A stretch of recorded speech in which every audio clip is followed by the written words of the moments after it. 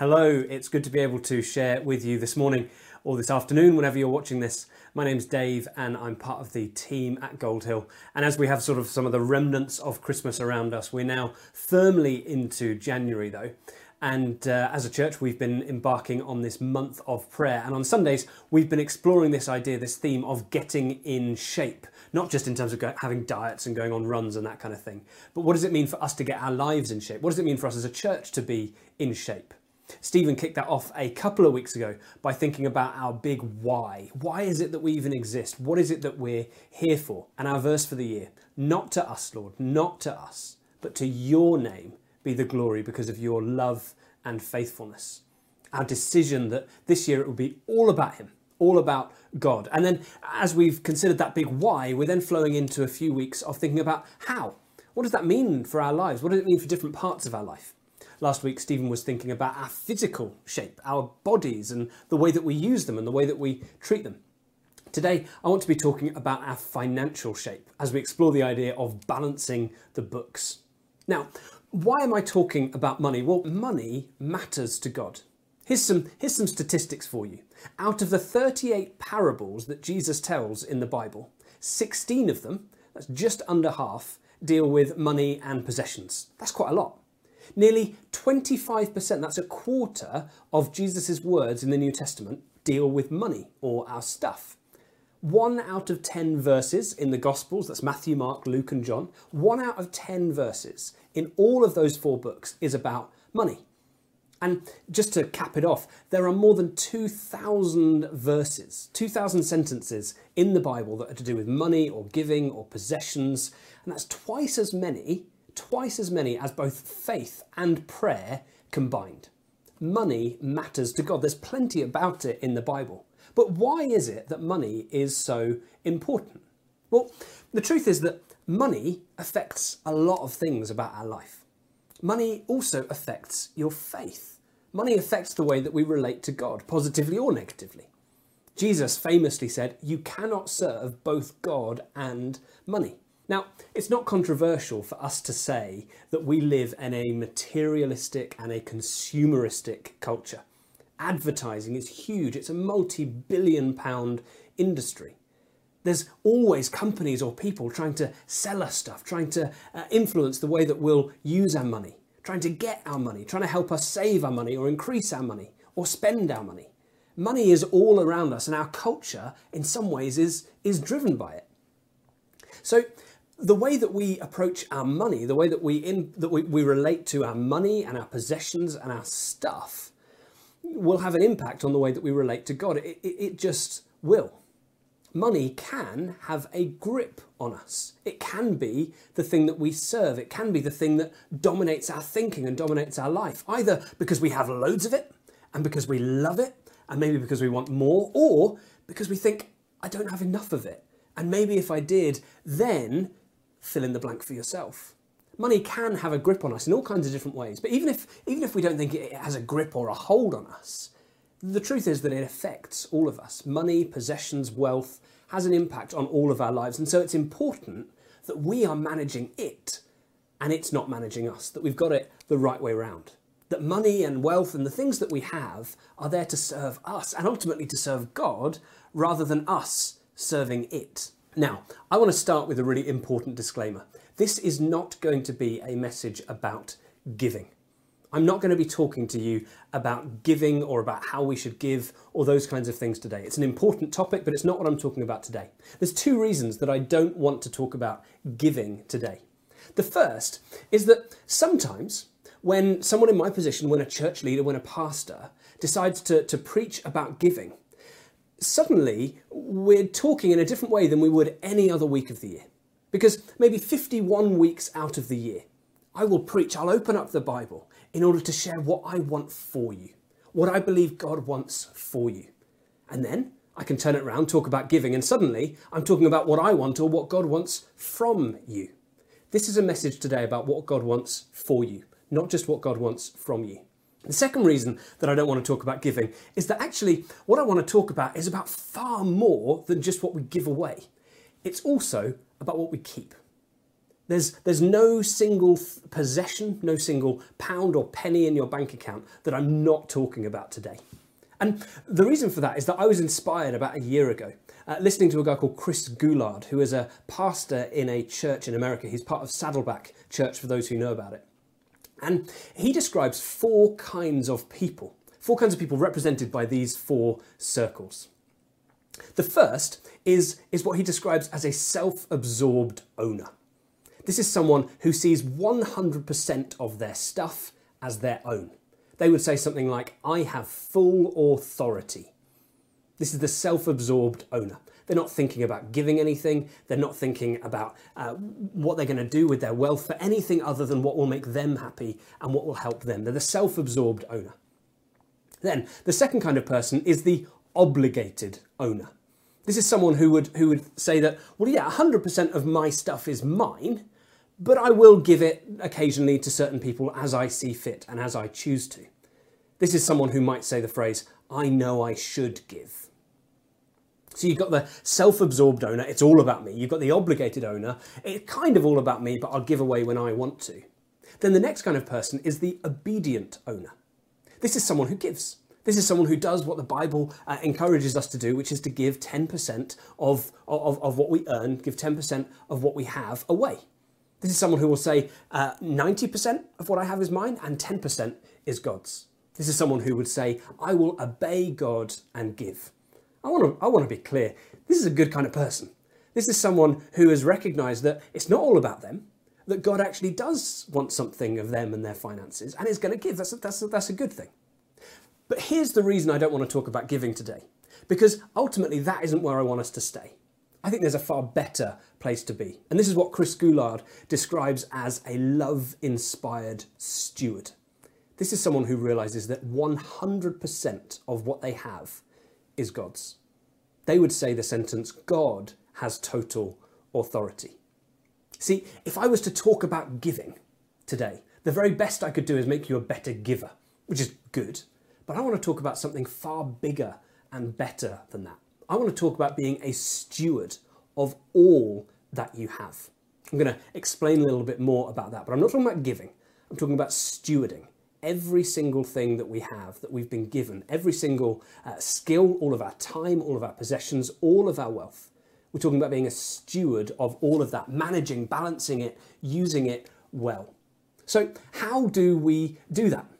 Well, I think it comes back to that verse for the year. That verse for the year that says, not to us, Lord, not to us, but to your name be the glory because of your love and faithfulness. That's the heart of it. It's saying, this isn't about me. None of my stuff is about me. It's all about you. It's all for you. It's a statement of faith. If you're watching this and you're thinking, well, I haven't got that faith. I'm not a Christian. I don't believe that all of my stuff is God's. I'm not even sure I believe in God. Can I encourage you that what I'm going to be sharing today is what I see as a Christian view of money, a Christian view of stuff. I want to encourage you that as you're listening to consider, is it more or less compelling, more or less sort of enticing and engaging than a world's view of stuff, which would largely say, look out for yourself, be generous where you can, but ultimately your stuff is yours to do with as you please. The message that I'm going to share may seem a big challenge to that worldview, and it is. But I want to say that I think it might actually be a better one, a more encouraging one. Psalm 115 verse 1 is that phrase, not to us, Lord, not to us, but to your name be the glory because of your love and faithfulness. A little bit later on in that psalm, there's some other words, and they're what I want to focus on today. Psalm 115, starting at verse 14. May the Lord cause you to flourish, both you and your children. May you be blessed by the Lord, the maker of heaven and earth. The highest heavens belong to the Lord, but the earth he has given to mankind. It is not the dead who praise the Lord, those who go down to the place of silence. It is we who extol the Lord, both now and forever. Praise the Lord. I think these verses in this psalm that starts with that declaration that it's all about God and it's not about us. These words go on to explain and explore some of those things that it can mean, and mean specifically for our money. There are three things that I want us to share about what it means to be stewards of everything we've got. The first is this: flourishing and blessing are good, but it's all for his glory. Now, you may have heard the phrase prosperity gospel. The prosperity gospel, supposedly good news, is that if you give to God, he will bless you.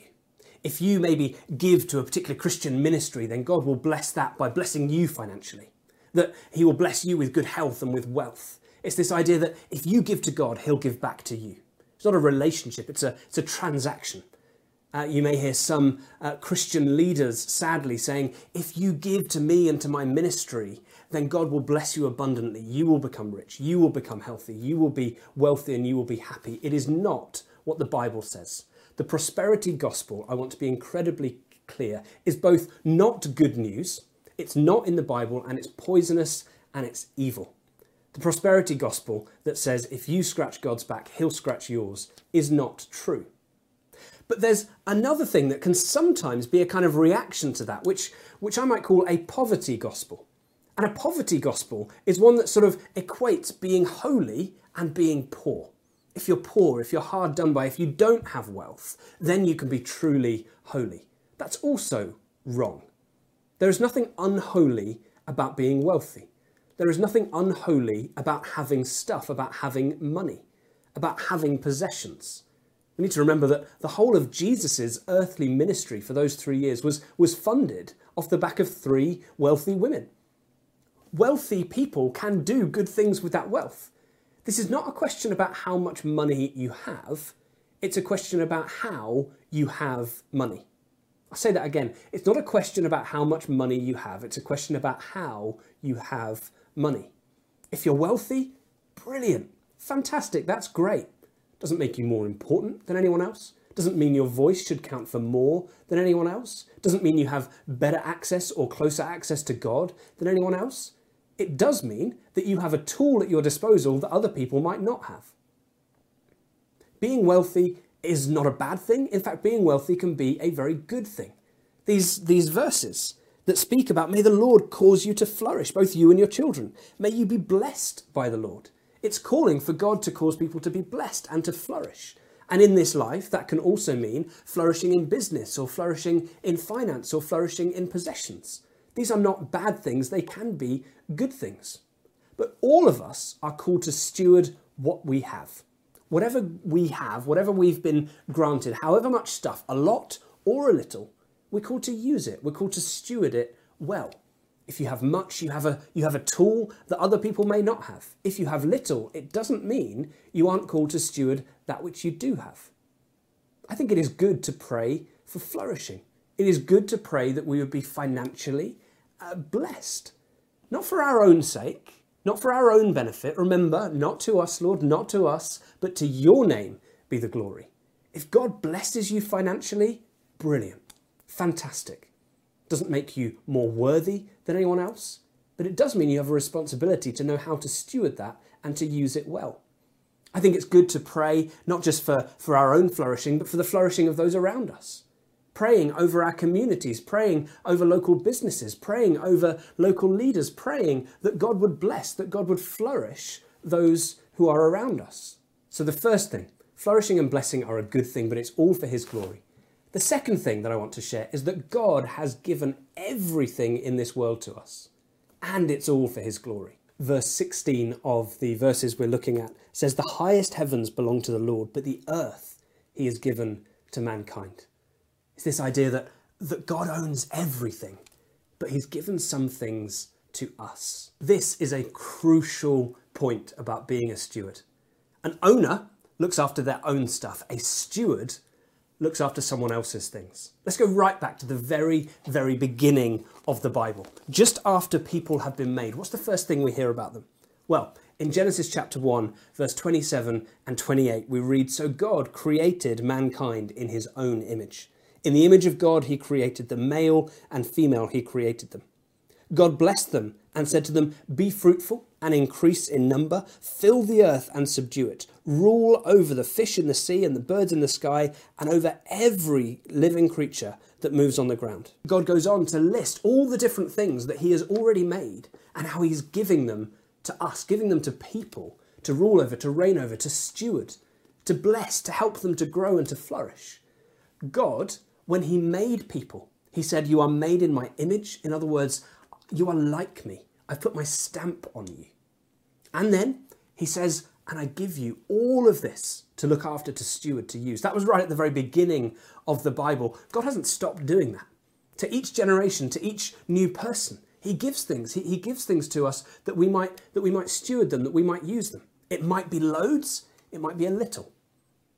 Finances, possessions, time, skills, gifts, talents. All of these things are things that he gives us. The question to us is, how will we use them? How will we steward them?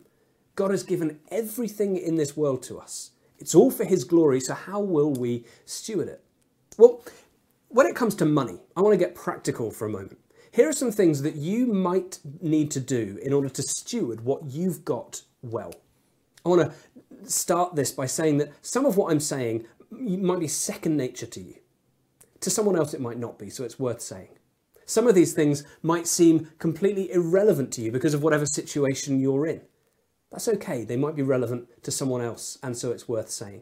There's going to be a whole spectrum of different things here, but they're all based on biblical advice, based on what the scriptures say about money in one of those 2,000 verses that I mentioned earlier on. We're not going through all of them, don't worry. But here are some practical things that you could do today or this week to start to steward your money maybe better than you have done up until now.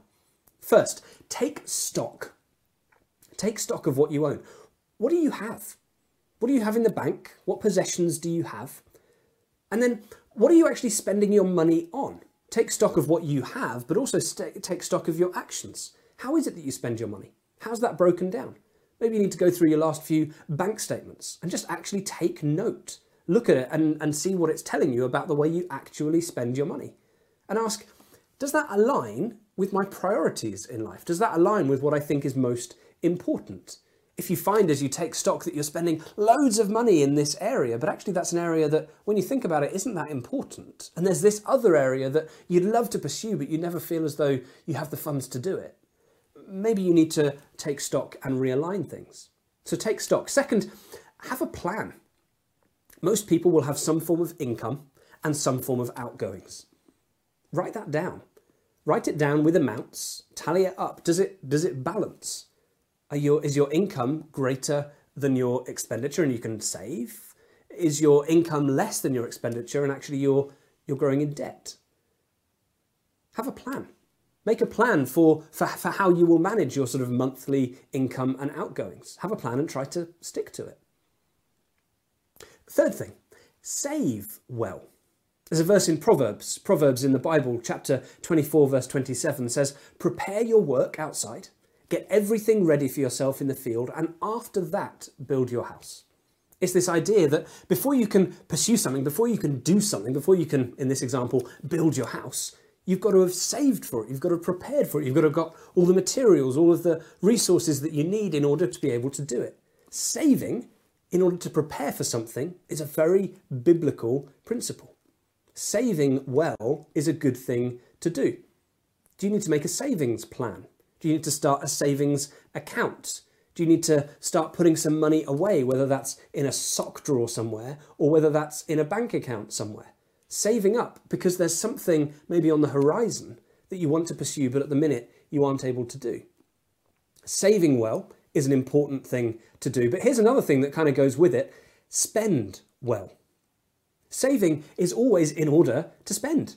I mean, the verse in Proverbs doesn't say prepare your work outside, get everything ready for yourself in the field, and then don't do anything. It says, no, build the house. Sometimes it's right to spend what we have.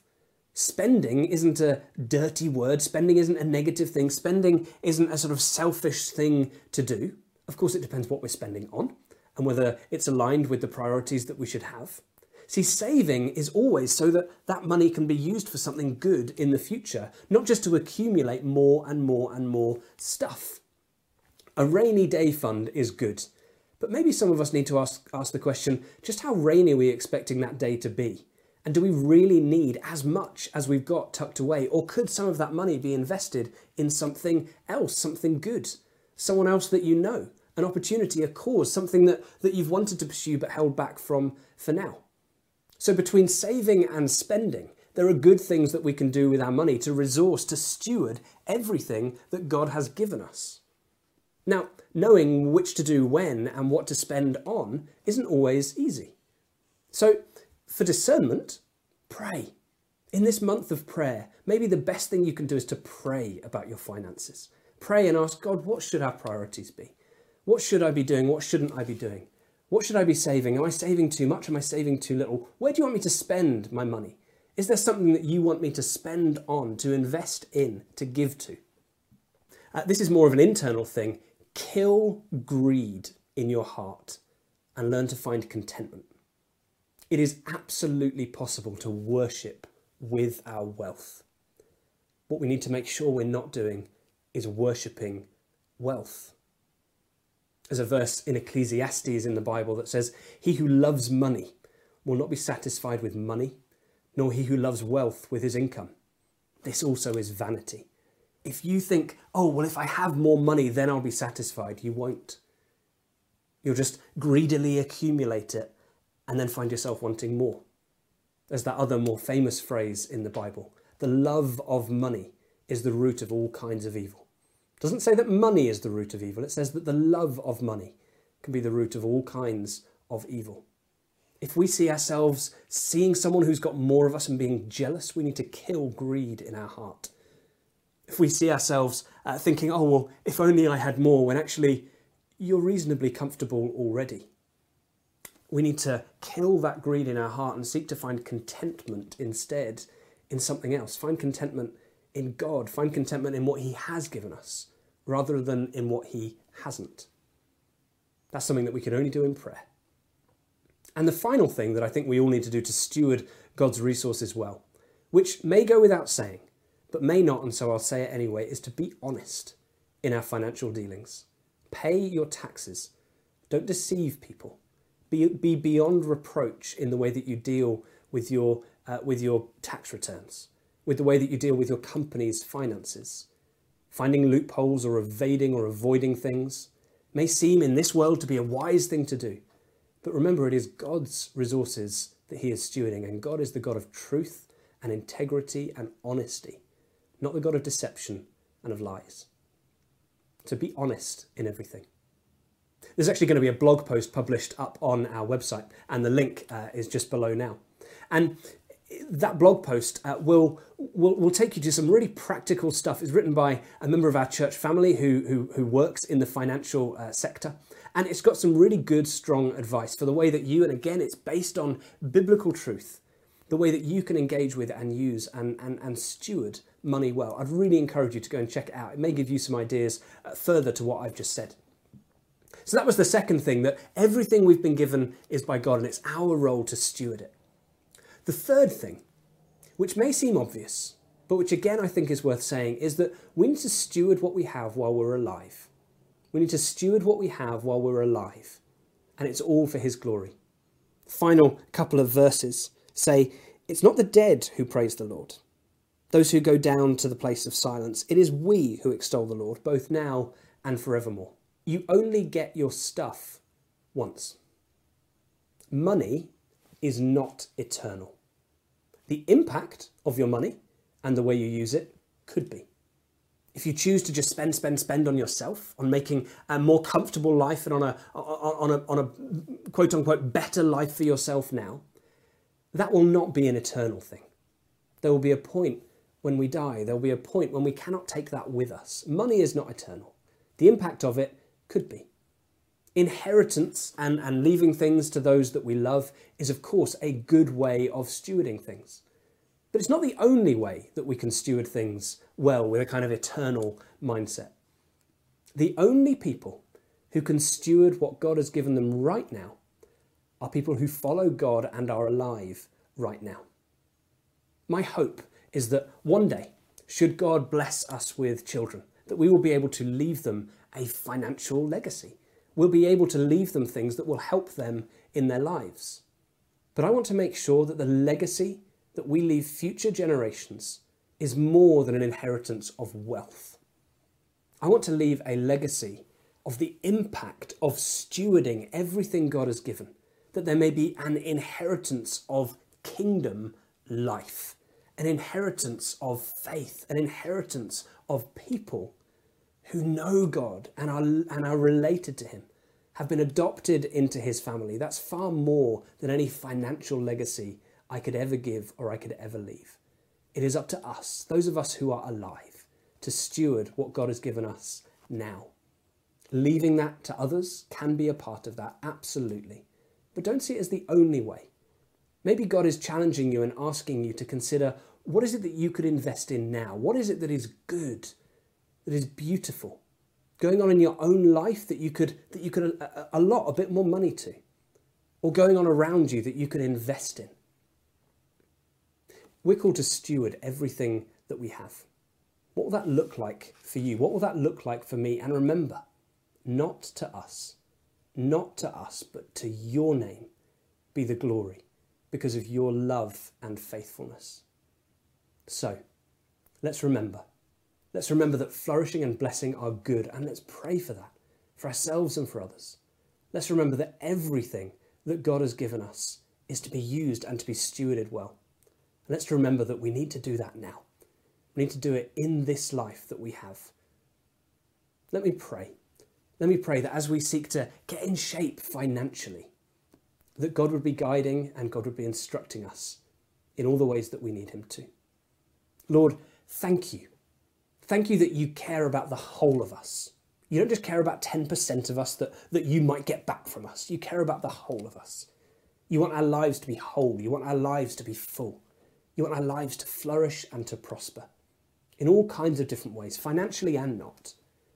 And Lord, I ask that as we seek to bring finances before you, that you would guide us really clearly and really closely. We submit ourselves to you in Jesus' name. Amen.